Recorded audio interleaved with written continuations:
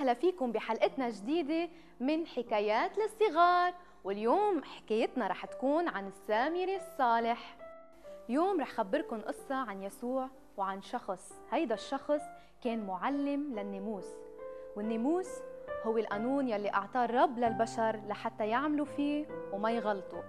هيدا الشخص اجا وسأل الرب يسوع وقال له: يا معلم، شو لازم أعمل لحتى يصير عندي الحياة الأبدية؟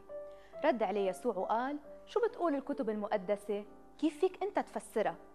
جاوبه معلم الناموس للرب وقال له: لازم تحب الرب إلهك من كل نفسك وكل قوتك وكل فكرك، وكمان تحب قريبك كنفسك.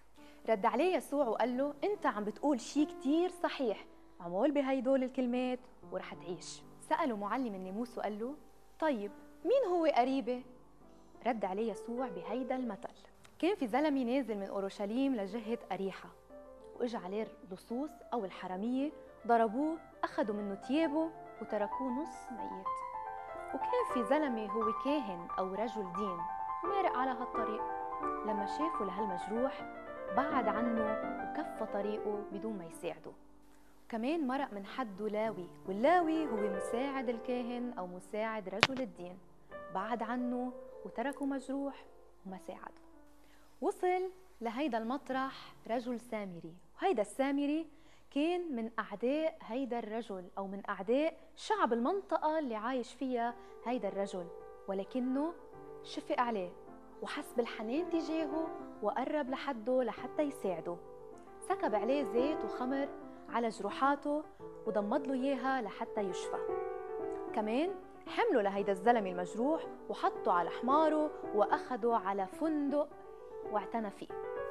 تاني يوم هيدا الرجل السامري جاب قطعتين من الفضة وأخدهم وعطاهم لصاحب الفندق وقال له: اعتني بهيدا الرجل، وأنا تاني يوم رح جيب لك قد ما بتحتاج من المصاري لحتى تعتني فيه لهيدا الزلمة المريض.